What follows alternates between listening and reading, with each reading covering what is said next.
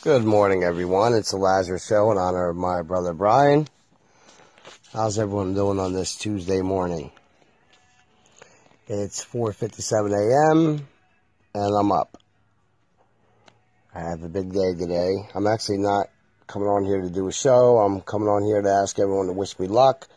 I'm going to the high school today. I'm going to go speak to them kids about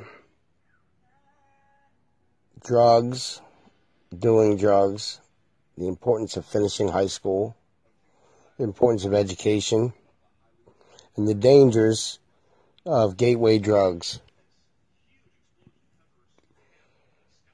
For some reason, there's a big misconception today that marijuana does not lead to other drugs, but it does. I'm here to tell you it does. So I'm going to go on over, see what I can do today.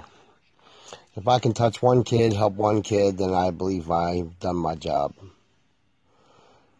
See, this is where you make change with the youth.